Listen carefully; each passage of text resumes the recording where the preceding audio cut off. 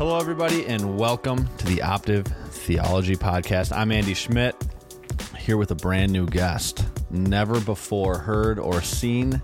Nobody knows who you are. From Minneapolis, Minnesota, Brian Suter. Brian, thanks for doing this. I want to give you an opportunity because I don't think people actually know who you are who listen to this. Maybe some people do. But who are you? What do you do? Why are you important? Are you even important at all? I'll start by answering no. Okay. I'm not. Okay, cool. No, but I really feel honored to be here. You guys are doing an amazing thing with this, and the episodes that I've heard are just awesome, super helpful, and just helping to equip people who follow Jesus. So thanks for what you're doing, and thanks for having me here. I, like you said, I'm Brian Suter. We live down here in Excelsior, Minnesota. Been a pastor for about 20 years, and recently made a pretty big shift to plant a brand new church down here in the southwest suburbs of Minneapolis. And my wife Courtney and I have been married 13 years. We got a couple kids running around, so we're enjoying our life right now, no doubt about it. Yeah. First thing I forgot to say, too, is if you want to watch this instead of listen to it, we're doing it on camera. We're here in my aunt and uncle's, their kitchen. With and a we're dog just down here recording. There's a dog down there sleeping. It's not the most professional thing in the world. But perfect. You can watch it on YouTube, Optive Network. There'll be a link in the description. Okay. So, as the people know by clicking on this podcast, the name of this one is How Should We Do Church? And I'm excited for this. I've been wanting to do this for years because I think that a lot of the major problems that we have in the American church are due to the way that we set up our churches and the way that we look at how to do the local church and how pastors are and this and that. So I was like, there's no better person to talk about it than with somebody who's literally starting a church right now. And so let's just jump right into it. I'm just going to ask you, first question I have written down is, what does it mean to be an apostle with a small a or a church planner? I know it kind of answers the question within the question, but if you want to expand on that. Yeah. Thanks. And I know we're going to get into the text in a little bit from where this comes from, but I'll just say this. I'm learning a lot right now. And I think that is just probably a good entry point to this whole conversation and my contribution to it. Because God is just doing a new thing in my heart, and God's doing a new thing in my church, and not my church, in our church, in God's church called Branch Church. And again, my learning curve is pretty steep. So what I've learned about what it means to be an apostle as we look at Ephesians 4:11 through 13, we'll talk about that text in just a little bit, is around an entrepreneurial gifting that starts things that are new for the kingdom. Now, I could totally be off in that, but that's what I've learned over the last few years. And to be a church planter essentially means to really begin a new community of faith with eyes fixed on Jesus Christ, the Son of God, Savior of the world, Lord of our lives, and to really shepherd and lead and help create a community of people who are following Jesus to the best of our ability altogether. Yeah. Well, let's just jump into Ephesians. Do you have Ephesians 4 up right now? Yeah, so you want to read now. that passage and we can just jump right into that? Yep, Ephesians 4:11. So here's what it says. So Christ himself gave the apostles, the prophets, the evangelists, the pastors, and teachers to equip his people for works of service so that the body of Christ may be built up until we all reach unity in the faith and in the knowledge of the Son of God and become mature, attaining to the whole measure of the fullness of Christ. So I read all the way through 13 because it gives us the result of the task of what the church ought to be about. Yeah. So I think so we're talking about what is an apostle, and people might get confused right at the gate because there's apostles in the Bible that are with the capital A, and then there's the apostles with the small a. Do you want we kind of talked about the small a apostles. Do you just want to make the distinction between those while we're talking about this so people can kind of know what we're saying? Capital A apostles essentially means any who in the early beginnings of the church had direct interaction with Jesus. So an apostle is John, an apostle is Peter, an apostle is Paul, as they directly were commissioned by our Lord. That's capital A. Now, lowercase a really is what we've kind of leaned into around the entrepreneurial gifting of creating new things for the kingdom, new churches for the kingdom, new movements for the kingdom, and seeing God do things through new wineskins, essentially, to borrow from another text. Yeah. Yeah. So then what are these things that Ephesians 4 is talking about? The pastor, the evangelist, the teacher, the prophet, and I missed one, the apostle. Those five things, what are they? Like, how do they interact with the local church? Because I think Paul's talking about the local church and maybe the Big C church too, but like, what are they? Yeah. Well, big picture, they're leaders, influencers within a church community that help it to become all that it can be. So quickly, we talked about apostles a little bit, prophets, someone who hears from the Lord and can give direction into what God is saying to them through a unique prophetic gift that can help edify and encourage the body of Christ. So that's the prophets, right? Prophets, correct. Yep. Evangelists, I think that one's kind of low-hanging fruit, but it's people who are uniquely gifted with the ability to share the truth of Jesus Christ with people who do not know him. The most famous would be like Billy Graham. Right. Yeah. Right. But I also want to say really directly that it's not just about a platform. No. Altogether too easily, we just assume that the evangelist is the one with the platform that fills up stadiums. That's one example. In fact, probably a fraction of the examples, but an evangelist is someone who just can't help but tell the story of Jesus. Right. You sit down next to somebody on the plane and it just erupts from people with this gift. Yeah. They can't help it. It was interesting. Billy Graham said, and we'll probably talk more about how these 5 leadership positions, they sharpen and help each other, because Billy Graham himself was like, I would be surprised if even 5% of the people that I shared the gospel to actually became Christians. Like, I think he knew that the evangelist on its own couldn't sustain the substance and like growth of that the local church does with all these other leadership roles. That's right. But what are the other ones? I mean, you were going through evangelist, shepherd. Yeah, shepherd. In other versions of the scripture, it's translated pastor, but I really prefer shepherd because it's more descriptive of what the scripture is calling us to, because we've kind of created a definition of pastor in the 20th and 21st centuries that might have kind of drifted a little bit from the early definition of what it means to be a shepherd, and that is to tend to a flock of sheep, literally to tend to a flock. And that means to come alongside people. It means to encourage people. It means to correct people. It means to guide. It means if one goes astray, like Jesus has said, we go off to find the one, leaving the 99. I mean, there's a lot of examples of that. And then the last is the teacher, which is a teaching gift, which is someone who can open up the text and just in a unique way through the Holy Spirit's gifting, make that scripture come alive for people to understand it. Yeah. And it's all for the purpose of equipping. Yeah. And so for me, this text, I had read it before, but in life, as you're going along and living your life, how God just in a chapter just uses something to come alive in a new way. I was at a conference, and this was a church planting conference. This was like 2017. So like 4 or 5 years ago already. And at this conference, I went to a breakout. And the guy leading the breakout was talking about a leadership pathway. So that was kind of the title of the breakout to get people to come. And what he did at the very beginning was he had us take out an 8.5 by 11 sheet of paper, put a dividing line right down the middle. And on the left side, what we were supposed to do as pastors was to list everything that we had done that week. And he didn't tell us the whole exercise. So talk about the last 2 weeks really about your schedule. What did you do? Well, I wrote a curriculum, and I led a bunch of meetings, and I, prepared a message, and, did a number of different things. Right.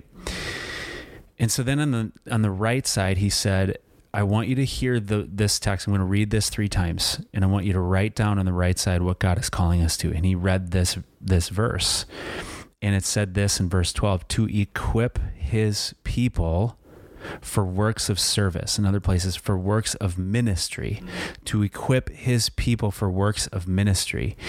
And he said, okay, now on the right-hand side of the paper, how much equipping did you do? Yeah.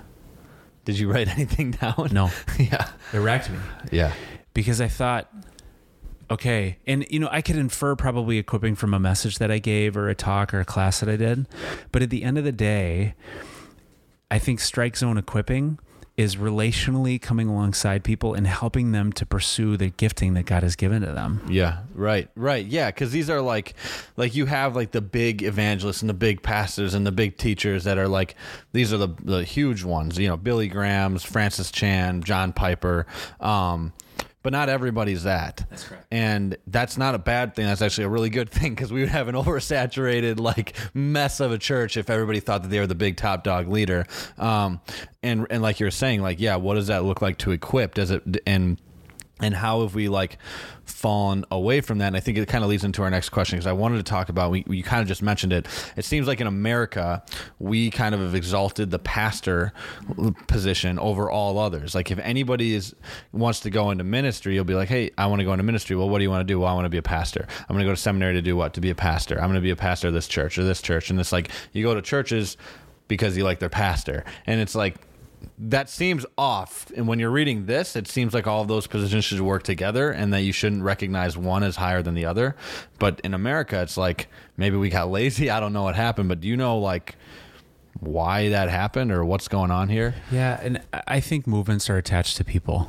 So when you think about things that are going on throughout history, you like identify it by a persona. And there's lots of examples that we could point to, but I think one of the things that's happened is we have kind of inadvertently, unaware, maybe in a way that we're unaware of, entitled local churches based on the name of the person who's leading them. So that's so-and-so's church.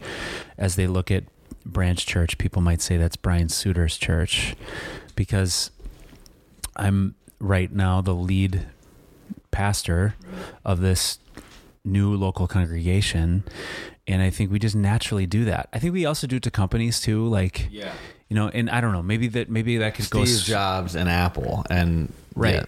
Yeah, that makes sense. Like there's a persona that we need in order to understand like what the life of that organization is.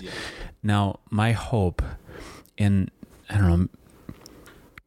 that we can go forward in I would say hopefully every church and just not see that very thing manifest where that's so-and-so's church, but no, this is God's church with a name.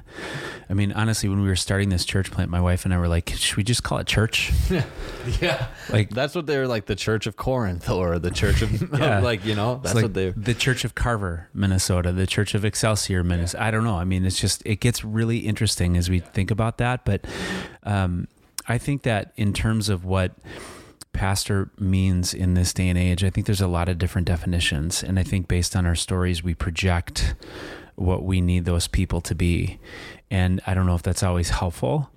And I think what we've done, again, maybe in a way, there's probably redemptive ways to this. There's probably some ways that we need to just kind of sift out of our thinking, is we've glorified the largest churches and we've glorified the fastest growing congregations. You were telling me about the website. What is that website called? Yeah, there's, I don't know. It's like it identifies on a regular basis, like the fastest growing, the largest churches. And when you look at that website, it's like the pastor's face. Yeah. Right. Right. Yeah. It's like the name of the number one growing church in America, the name of it, and then the pastor's face, not the actual church building or whatever, you know, correct. Or their symbol. But it'd be great. I mean, it'd be great if we could just have a cross and like whatever the little images and just same thing all the way along. But I mean, it's hard to deny that people are being reached with the gospel, and I don't want to undo that. But yet in the same right, I think what we've done, unfortunately, is we've just said that's so-and-so's church. And how many more examples do we need right now of so-and-so's church when so-and-so is not living the way that they proclaim that they were? So-and-so has an affair, and then the church falls to shambles, right? And I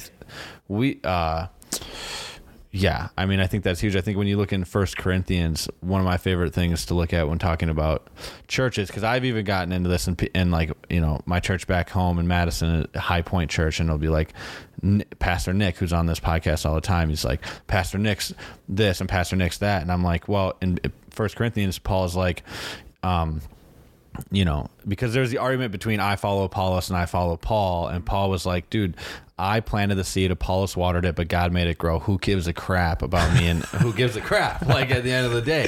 And I think that's like pretty, I think that's like, I try to keep that in the back of my mind, because it's like, I don't want to go to Brian Suter's church because I don't really care if it's your church. I care if you're planting seeds or watering. I care if you're doing the thing that God has called you to do. And if you're trying to do more than that, then I don't want to go to your church, basically, you know? What I love about that text is it says something like, I Paul, then Apollos. And it says, neither the one who plants nor waters is anything. Yeah, right. But only God who makes it grow. Yeah. Only God who makes it grow. Right. We're nothing. Yeah. And that's got to be the mindset. I think that that's gigantic. And so I want to move into this because I think you have like a unique story and being a part of a mega church. Is there anything is there a correct biblical blueprint to setting up and then sustaining a structure of the local church when it comes to like hierarchy and how we interact with leadership and stuff like that? Do you think that the Bible says, hey, here's how to do it? I have my opinion on this, but I'm going to let you say your opinion and we can kind of go back and forth maybe or whatever. We'll see what happens. Yeah. Okay. So I don't know. I'm not going to find it, but I think, it's in either 1st or 2nd Timothy or Titus, but essentially what it says is Paul's talking to Timothy, and Timothy says, entrust to faithful people the message that I've shared with you, who will also go and tell others. Yeah. And that it's not like a very specific architecture. Yeah. That like gets projected on every single local church, because I think the body of Christ has all kinds of different shapes and sizes. And, I think one of the best things for me personally was traveling internationally to see it, because you've got in small impoverished countries, these local village churches of people who are deeply faithful to the gospel, whose pastors are not employed.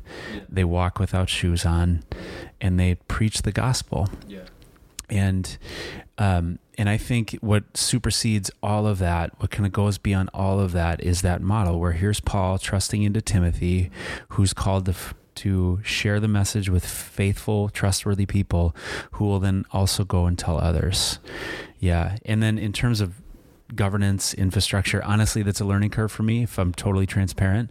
But 1st and 2nd Timothy and Titus have awesome stuff to say about that I'm personally even right now real time leaning into in terms of what this looks like. But I would say if those kind of levels are in place, those apprenticeship kinds of levels where apprenticeship to leadership is happening, discipleship is actually happening, then great things can kind of come from that. Totally. I think that's right on, like 100%, because I think there's a lot of pastors, like I've met pastors in my life who don't disciple anyone because they're too busy with work. They're too busy with doing work, which is the church, which should be discipleship. So it's like some weird paradox that doesn't make any sense. It's like, hey, I can't disciple you because I'm working, but you're a pastor, so your job is to disciple people. So then what are you working on? And it doesn't make any sense. So I think that that's essential, is the discipleship, What do you think? Okay, so I want to ask, I didn't write this down, but I have a church structure idea in my head, so let's just talk about it. Because I wanted to get ripped to pieces here on the podcast in front of everybody. I just want to talk about it because I'm hyped up. But here's my question. And here's what I've seen consistently happen in the American church, because I think that it's different, like comparing America to maybe some overseas. Like, you're right. I mean, I've heard the stories going overseas, people, they don't have anything over there, and they're just working with what they got. And there's like pastors who have to work like 2 jobs and pastor a church, and some of them are agrarians, so they're literally farming and making crops grow from the ground to feed their actual families.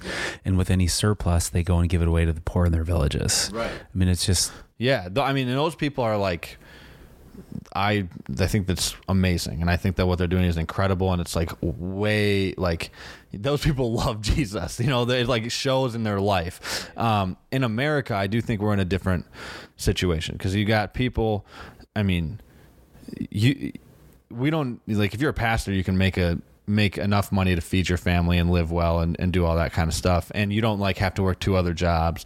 And it's not, and like, you can spend more time studying the word. You can spend more time researching and doing the things that pastors do in America, and studying theology and all these things. And so my question is, like, because I've seen this happen so many times. We just talked about Billy Graham, and there's pastors all over the country who they've had one scandal and everything falls, and it's just, I mean, the new thing is the Mars Hill podcast, right? That's what Mars Hill, which you know, who knows what people think about that, but like that happens all the time. So my question is, when we're looking at those 5 leadership roles, which I think are leadership roles in the Big C church, but even in the local church, do you think that the structure of the church should be set up in a way that they interact with each other for the evangelist, who could maybe their bent in sin is towards like maybe distorting or watering down the gospel over a long period of time to get more people in, because the evangelists love a lot of people. If they had a teacher who was founded in this theology to say, hey, wait, you're getting a little bit off track here, let's stay on track, and then maybe like the prophets, you know, they're great and they see vision, but sometimes they can speak on behalf of themselves and not on behalf of God. So then you would have to have, you know, the pastors or somebody else to say, hey, hold them accountable. Like, do you think that these things are to be working in accountability with each other? 100%. And how do you set that up? Because then that means you're going to have a church with each of those 5 leadership roles filled. And that's like, I don't know any churches that do that. Usually just have a pastor. You know what I mean? Right. So like, how would you even go about doing that? Which is like a hypothetical, because it's not really happening right now. Right. But, yeah. Right. That's exactly right. You know, to get super practical about this, in my experience of starting this new church,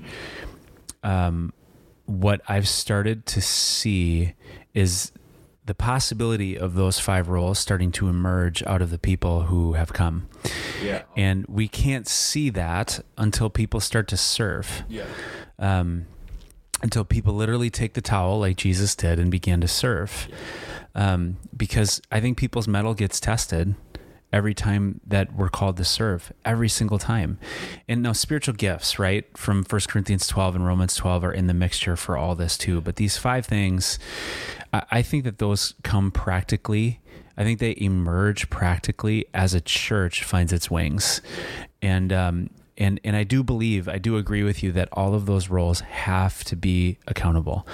Because if you've just got, in the word of this text, apostles who are entrepreneurial running around, you're going to, dart around to every new opportunity unless you have that balanced, right? And some of the examples you said, like evangelists kind of corresponding with teachers, and teachers can become too legalistic in their teaching. So then they need maybe a prophetic word to say, hey dude, you need to like tone it back a little bit. That's not the word of God. That and kind shepherds of to shepherd the people. Right. Exactly. To ensure that Acts 2 and Acts 4 can actually happen again today. Right.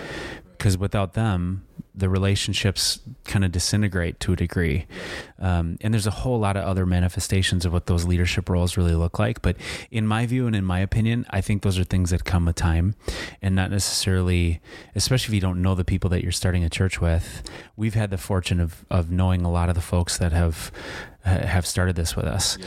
And until you see them serve, you can't really see who they are and who God has gifted them to be in order for them to fill one of these important roles. Okay. So we got to go into this, I guess. So I have it written down is there a certain limit to how many people can go to a local church? And I know that's an impossible question to answer, but I want you to give, because I think this is like probably like a more like hitting home question for you. Mm-hmm. And can you give people like a little bit of a background of where you came from? Because I know you came from a mega church, and like what was that like? And then when you left, and how did that work? And now how do you view how many people should go to a local church? Yeah, that's good. So really for 20 years, I was in 2 different churches that were large in nature and loved it. I mean, it was a really meaningful experience all the way along.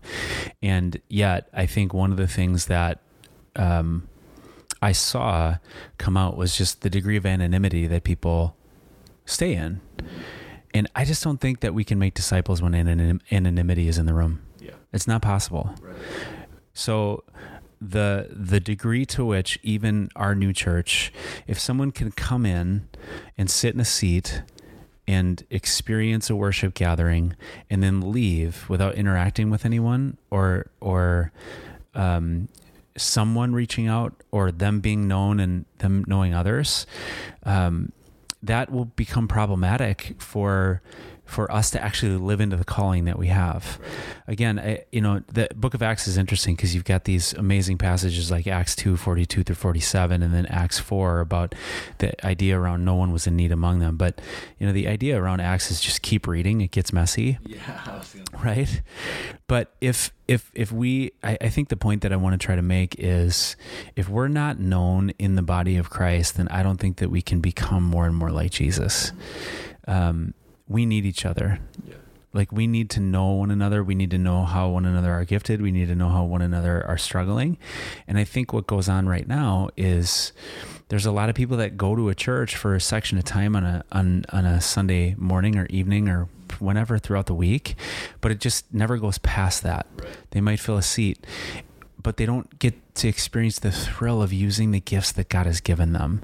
They don't get to experience the thrill of praying for someone and literally having that person be transformed by the Holy Spirit. They don't get to experience the things that are the holistic picture about what it means to be the church together with others.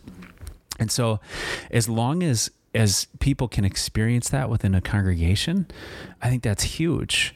And, sometimes that can happen within large congregations. Sometimes it can't. Sometimes that can happen within small congregations, and sometimes it can't. So I would say it's more about whether or not people are growing in relationship with Jesus and each other than it is about anything else. And that's really the core of our mission. In the context of our calling as a church, our mission is to connect people to Jesus and each other through the truth of God's word, because I've always believed in the sense of, if we can get people to submit their lives to Jesus, and if we can get people, and again, we don't do that work, we just foster the process, right? You equip people with the ability to do that. That's right. So connect people to Jesus and connect people to each other. And if the word of God is in there, the Holy Spirit works the rest out.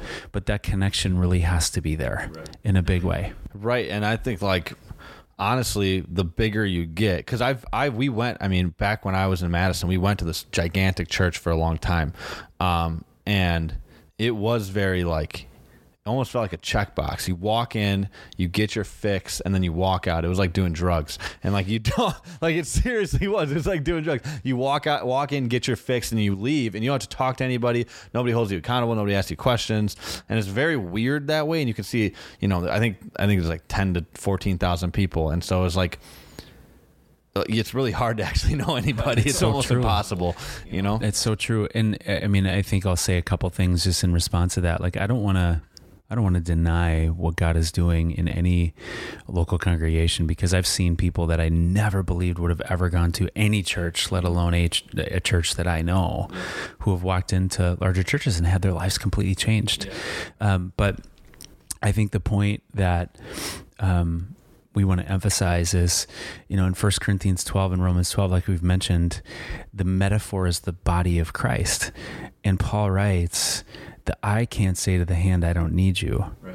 And we read that and we think that's first and foremost the devaluing of someone's gift.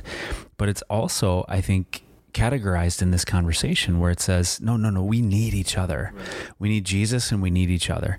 And when those two things are there, and you sprinkle in the word, it's amazing things can happen. I desperately want people to connect in to a local church and experience what God can do in and through them. Yeah.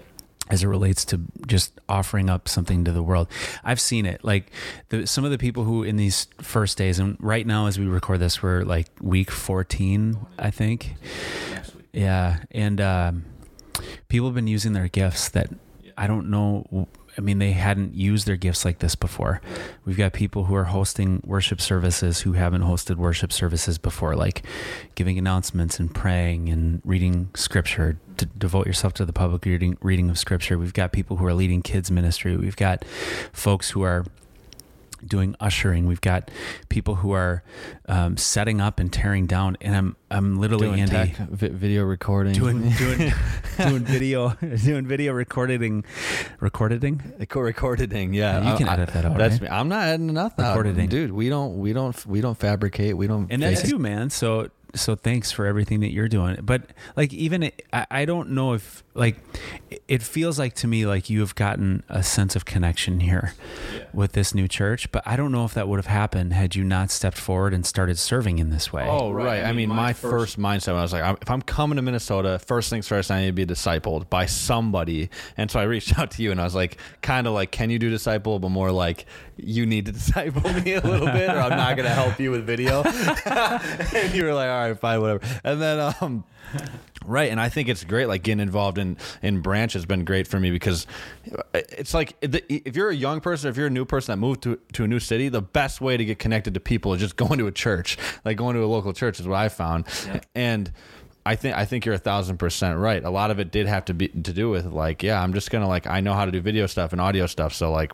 why not just do it on Wednesday nights? Just use your skills, man. And then, gosh, man, I just think like the more you get involved in a church, the more that God uses you and the more that you grow. Right. It just happens. We talk about Acts 2 and like, I know a lot of Christians are like, man, the church needs to go back to what it was like in Acts 2. Yeah. And I'm like, that's true. But also, like you said, look at what happened. Like, look at Corinth, look at Galatia, look at Ephesus, look at any of the churches. They all ended up a complete mess, and they all started like Acts 2, I bet. They all were like, people were on fire doing the right things. And I think I was talking with my uncle last night, and he was like, you want to know the biggest problem with church? And I was like, what? He's like, it has people in it. Yeah, and I was bingo. like, yeah, that's true. That's the biggest problem. If we just get all the people out, then we would have the best church. And so, but the point of it is for the people. And so I think, it's interesting because I think the bigger the church gets and the more corporate it gets, it's very easy for those churches to start to like suppress the Holy Spirit. And I think Scripture talks a lot about, or I think in 1 Corinthians, I don't know exactly where Paul's just like, don't, like, whatever you do, don't, what's the word that don't he quench uses? the Spirit. Don't quench the Spirit. And the Holy Spirit can be confusing, and we've talked about the Holy Spirit on this podcast several times, and it's like speaking in tongues can be weird, and prophecy, and everybody's like, what's going on? This is all weird. And that's fine. But just don't quench it. And I think that in corporate churches, it can become because there's like the seeker friendly idea behind them, and it's like, okay, we want people in the door, so we can't have this weird stuff going on. That is the Holy Spirit, and so let's like try to quench the Holy Spirit. And I think that's where I kind of try to draw the line. And I think things start to get weird. But I think like with Branch, like I bet you at some point something's going to get weird and people are going to start acting weird, and you just got to deal with it. And like Paul said, to deal with the people in Corinth. And I think, yeah, I mean, you're exactly right. And for me, one of the things that was a telling moment was we went to this church planning assessment, and someone stood up and said, your church is perfect. Like, to all of us who are getting ready to plant churches, your church is perfect, and it will be perfect. And then people are going to come. And I love that because it just kind of classified like, man, I'm broken. We're all broken. Things are going to get messy. But again, and maybe this is an idealistic statement, 14 weeks into a church, but if there can be a relational fodder experience, strength between us, I just think we have a better fighting chance of working out some of those problems when they come, because we're committed to one another. We're submitted to one another out of love. Like we're pursuing grace. And I think a lot of that can happen in a lot of different places too. Yeah. And if there's a question, it's not going to be like, well, it's my way or the highway. It'll be like, all right, let's get to the bottom of this, find the biblical answer, and then repent if we've done something wrong or continue down the right path. And so I think like, yeah, there's a billion different places that we could go, but I want to ask like, what do you think is, and I know we've talked about it a bunch already, but like, what do you think is the ultimate goal of a local church? And I know this is kind of the whole point of this whole podcast, but I think things can get confusing and messy. And so what is the ultimate goal? Like, what, I mean, you as planting a church, like, what's your goal? Is it to get 20,000 people in the door? Is it to, I don't know, what's your goal? Yeah. Well, just a little bit of background. As we were forming this up, we invited 5 other couples into this process with us. And we formulated mission, vision, values together. And the vision that we had come forth from this community as we were praying, trusting in God, is to see communities rooted in Christ that glorify God and bless the world. To see communities rooted in Christ that glorify God and bless the world. And what that means is a lot of different things. So to see church home communities that are interconnected into a gathering, our branch home model rooted in Christ to glorify God and bless the world, but then to be a church that plants churches. I just think, this whole thing over the last year has been such an incredible experience, because one of the things that I've gotten to encounter is spending a lot of time with other church planters. And there's just this amazing movement of people who are planting local churches in any scrappy place that they can find, whether that's an elementary school cafeteria, whether that's like us, a wedding ministry center venue that used to be a landscaping center, community centers, and the list goes on and on. People are finding places, and there's a lot of people that are just drumming up house churches in their neighborhoods. Like, it's happening everywhere. And I don't know what that is, and only God does, but there could be some preparation. There's a dog going by the wires right now. Simba's going all over the place. We're good. We're clear. Yeah, we're clear. There could be some preparation that God is doing for something, and only He knows what that's for, but it's happening everywhere. And so the goal is to become a church that sees communities rooted in Christ, that glorify God, that bless the world.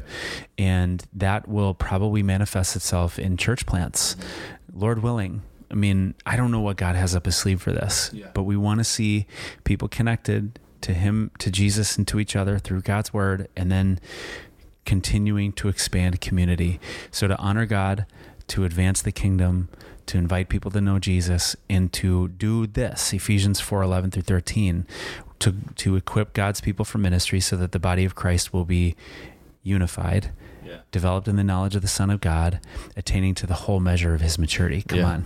That's what I'm talking about. I think a lot of it, what you're saying is, it seems more based on trust than it does on control. And I think that's the difference for me when it comes to churches. It's like, if you're going to go plant a church, if you're going to send people out to plant a church, it's not like you're planting a new campus. You're planting an entirely different church, which means you're sending people out with the trust that God's going to work in their strengths. Yeah. And I think that's huge. And the beauty of it that I've seen frontline is you're sending people out with an inescapable need for them to step forward and use their gifts. You can't do it without people jumping in. And I just think that there's something that God does to expand His kingdom in a way that can't necessarily be measured through how people use their gifts after they're equipped, that does this very thing biblically, that can only happen through people jumping in and out of absolute necessity. Like, this will not happen unless you trust God for this leadership role and you do it. That's amazing how God can use this. So what's the verse that you bring up in Acts? Day after day they went into the temple courts. What is that one? It's Acts 5:42.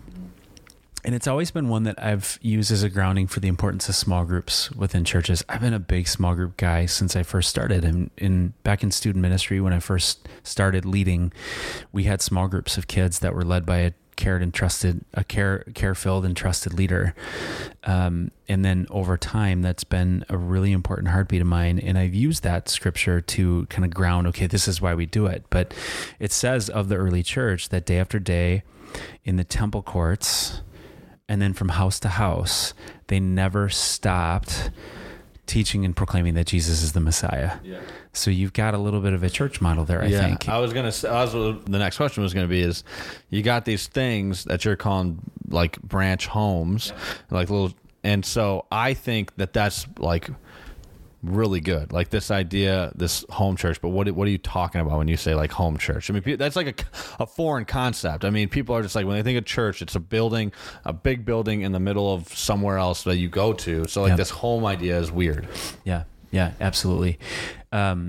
Really, it's living into the sense of community, of growing together. And what will happen, and we've learned from a few other churches, is what will happen. People will come together weekly and they'll start just interacting, hanging out. Someone will share their faith story. There will be some questions that'll be prepared out of the message that people heard in the previous gathering, and then they go and discuss it. So it's all going to be everybody studying the same thing in our church.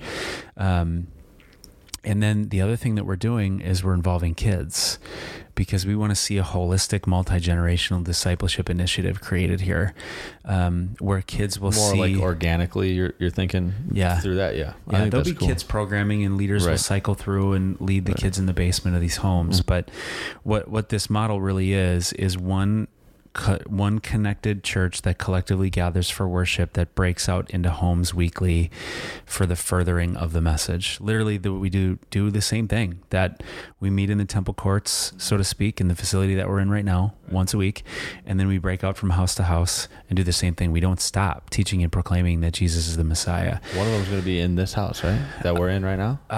No.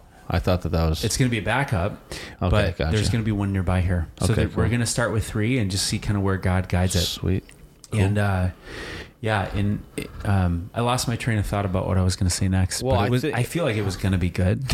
Then I cut you off. Sorry. No, you're good. I think that's like, again, like one step closer to how I think church should be done is these home churches, these house churches, because it like brings these people together in a way that's intimate. And it's like, you know, like I said, you can go into church, you can leave church and not talk to anybody. But when you're in like a house church, which is exactly what it is, you're in a home. Like, it's a family.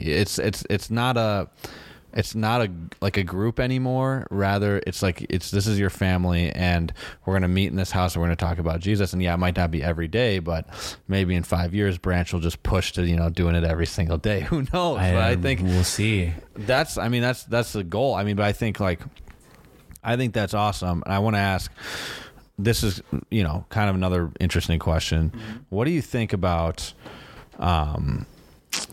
elder boards? Like, well, I mean, I know your church doesn't have an elder board yet, and I don't think that you guys are just not going to have an elder board. But like, right. How should we set up an elder board in the church, and like, how should we do that, or what does that even look like? Because I know you had. Yeah, I mean, just planting a church can probably be confusing, and there's a lot of opinions and inputs and all this stuff. So, like, what is your view on elder boards and that kind of thing? Yeah, I would how say they interact with the church. I'd say so a couple things, caveat. This is one of my learning curves, just in terms of the long term for our church. What role do we want them to have? And there are so many functional models of governance that varies based on people's interpretation of 1st and 2nd Timothy and Titus. We want to take our time and study that well. So maybe we could do a follow-up in like a year. I might be more studied and more intelligent in this conversation. But I will say this. When we first started, we knew that we didn't want to go alone, and we had the benefit of knowing people that were going to be coming with us. Yeah. And so we just said, again, I mentioned it earlier, we just invited some couples that we've known for a long time and we trust deeply. Hey, would you join us in this effort? So what's the commitment? It's to pray, it's to study the scriptures. And what we're going to do is we're going to create a mission, vision, and values. We're going to establish a statement of faith, and we're going to kind of ratify the church model of what we're going to go after in our launch plan of what that looks like. Yeah. So, I mean, it was, and I was just sitting in my living room today reflecting on it. Those 4 months were so meaningful to hang with these people once a week and just bat this stuff around. Like, every once in a while I pinch myself and I'm like, guys, God's like creating a church through us. Like that feels thrilling and weighty and sometimes super intimidating, but greater is he who is in us than he who is in the world. Right. You know, there's the African proverb, I believe that says, if you want to go fast, go alone. But if you want to go far, go with others. Yeah. And we knew that was kind of the sentiment that we wanted to create, like to go far with others.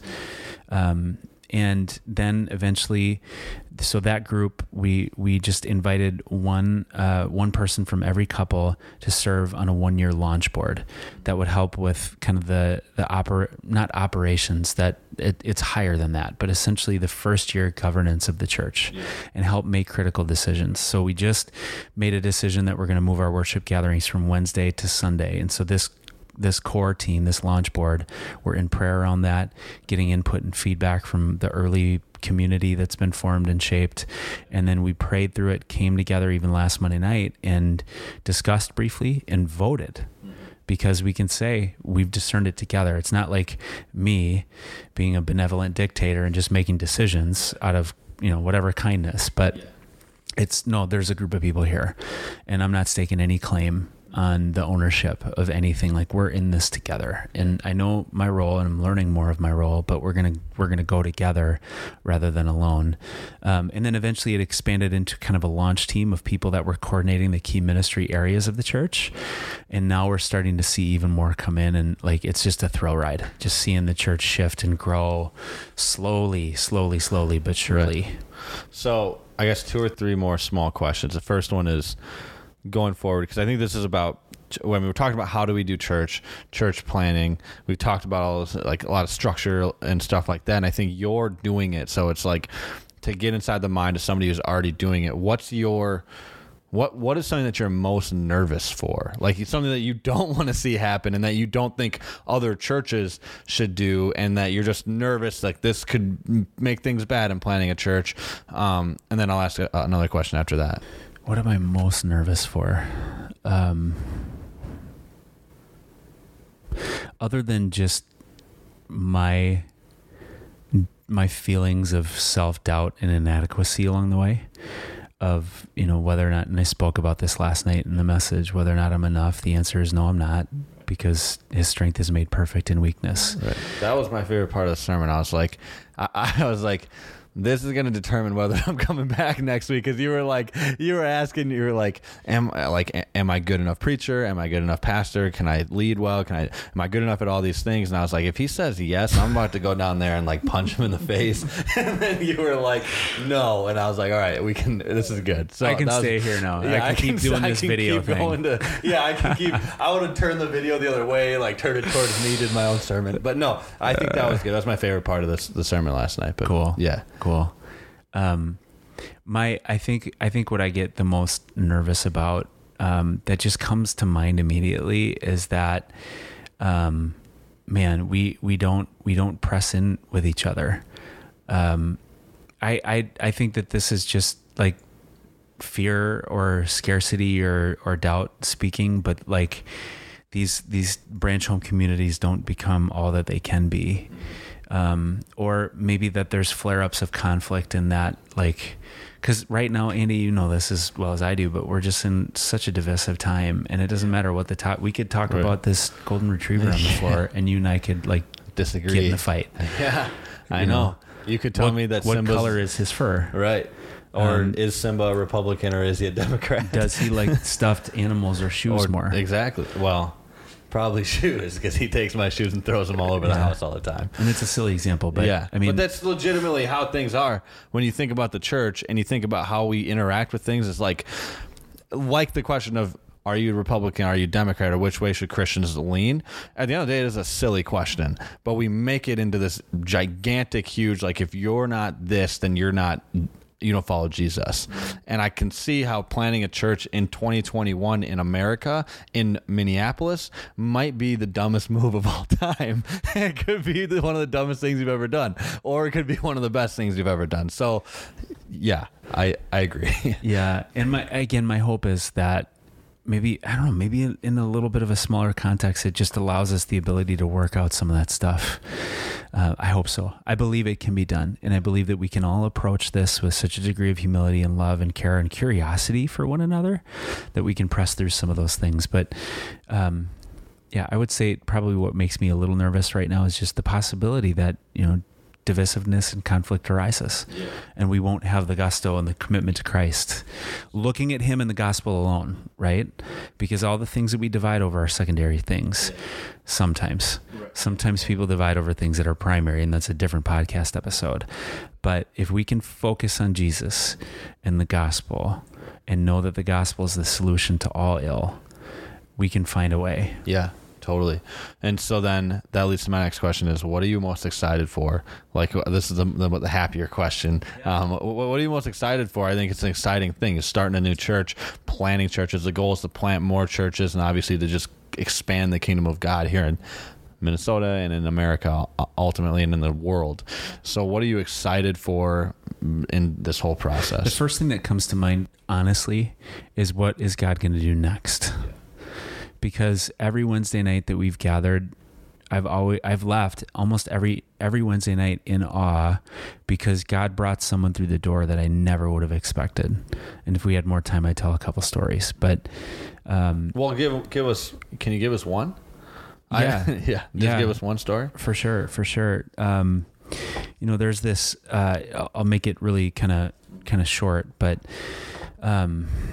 through a set of circumstances, we've gotten introduced to this couple that I've just been praying for because they've gone through a really intense tragedy, and the relational web is like one or two circles disconnected. But a couple Wednesdays ago, they walked through the door, and I didn't recognize them at first, and I got to talking to them, and I'm like, oh my goodness, we've been praying for you. So glad that you're here.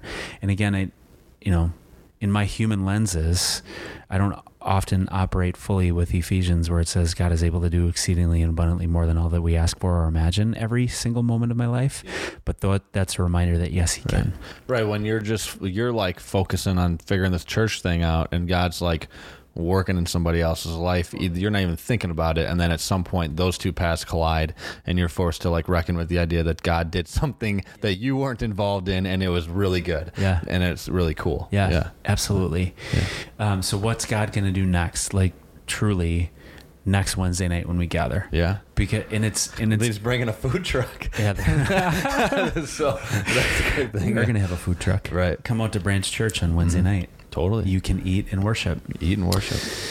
Not at the same time, though.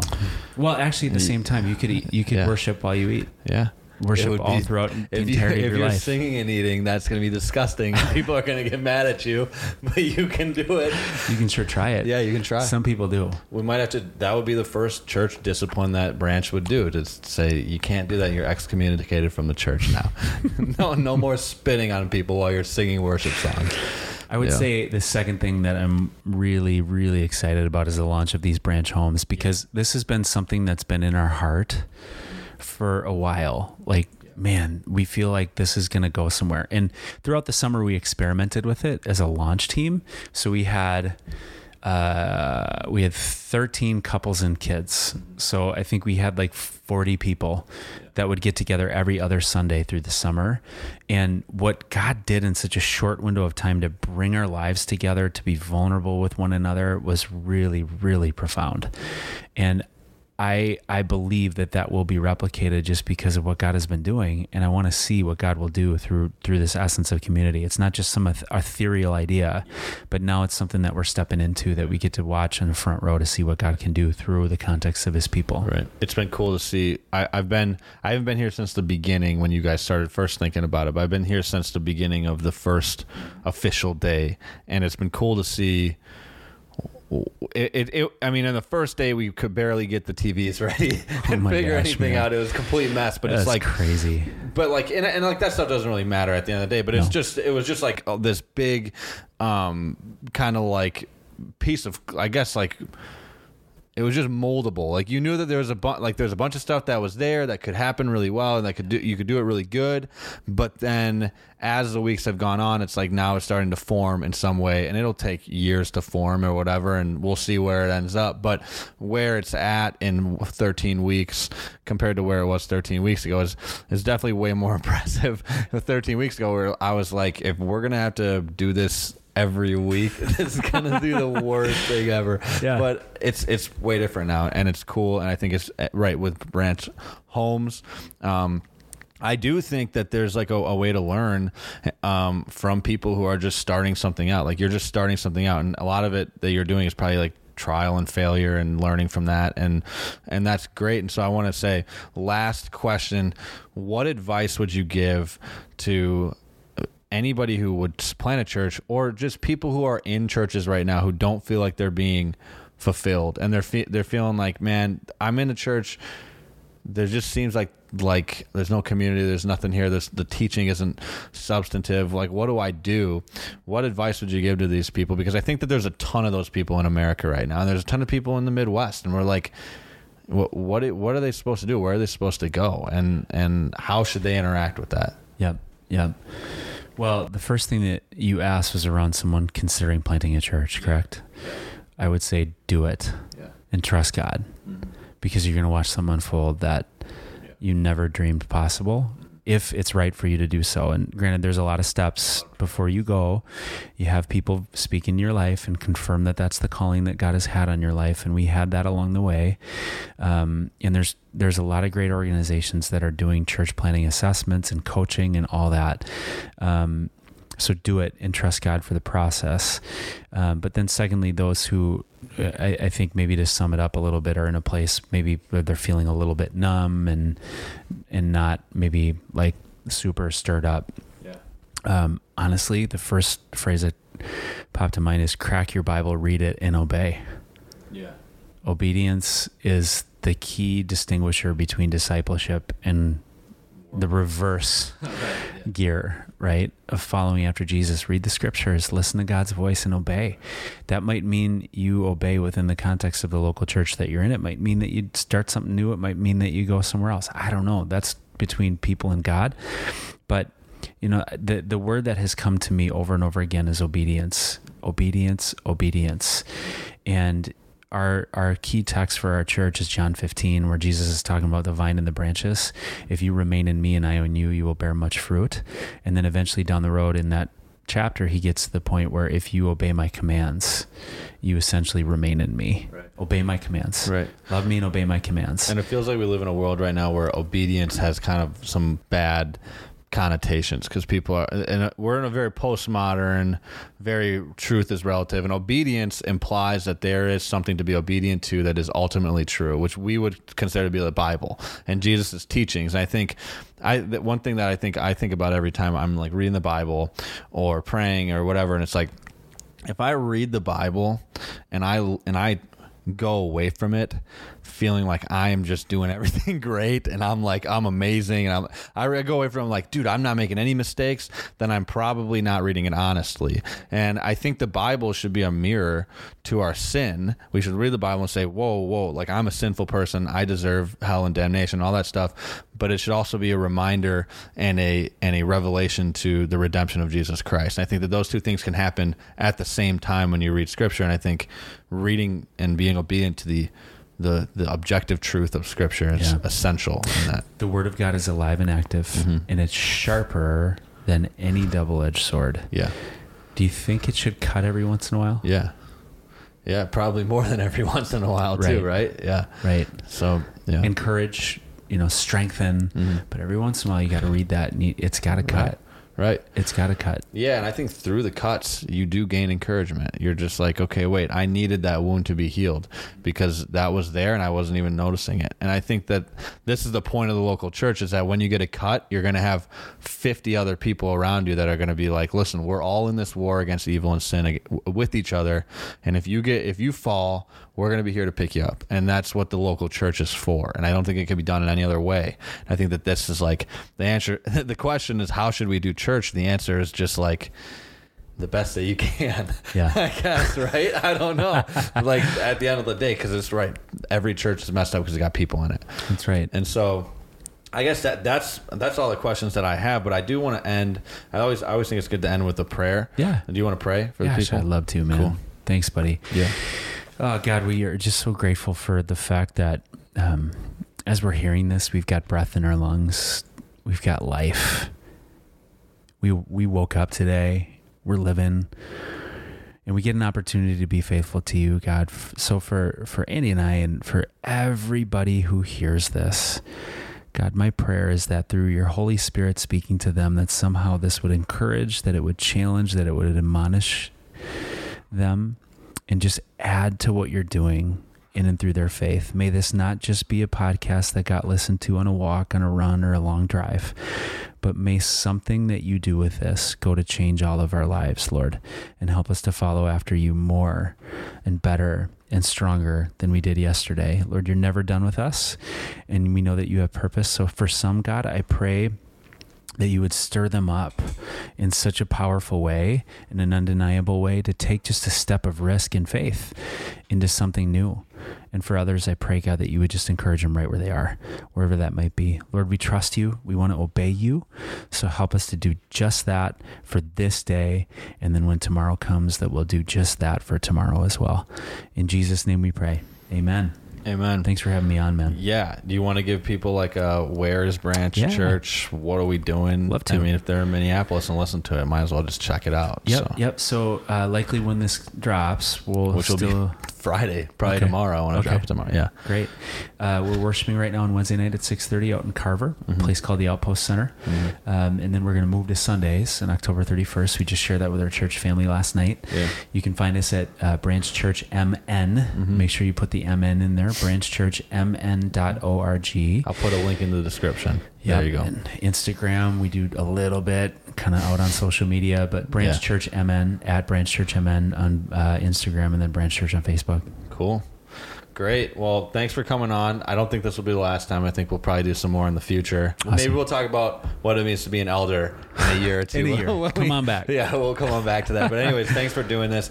Make sure you like, subscribe, follow, share this with people, whatever you want to do for the people who are listening. And stay tuned because we're going to have, Greg from church. Yeah, Greg. He's doing his testimony Oh, on come on, Optive. man. It's going to be great. You all don't listen to this one. Listen to that one. Listen to that one. Well, you've already listened to this one if you've made it this You're already far. all the way through it. Erase this from your brain and go back. Come back to listen to his story. That'll be dope. So thank you for coming on. Thank you guys for joining us, and we'll see you in the next one. Goodbye.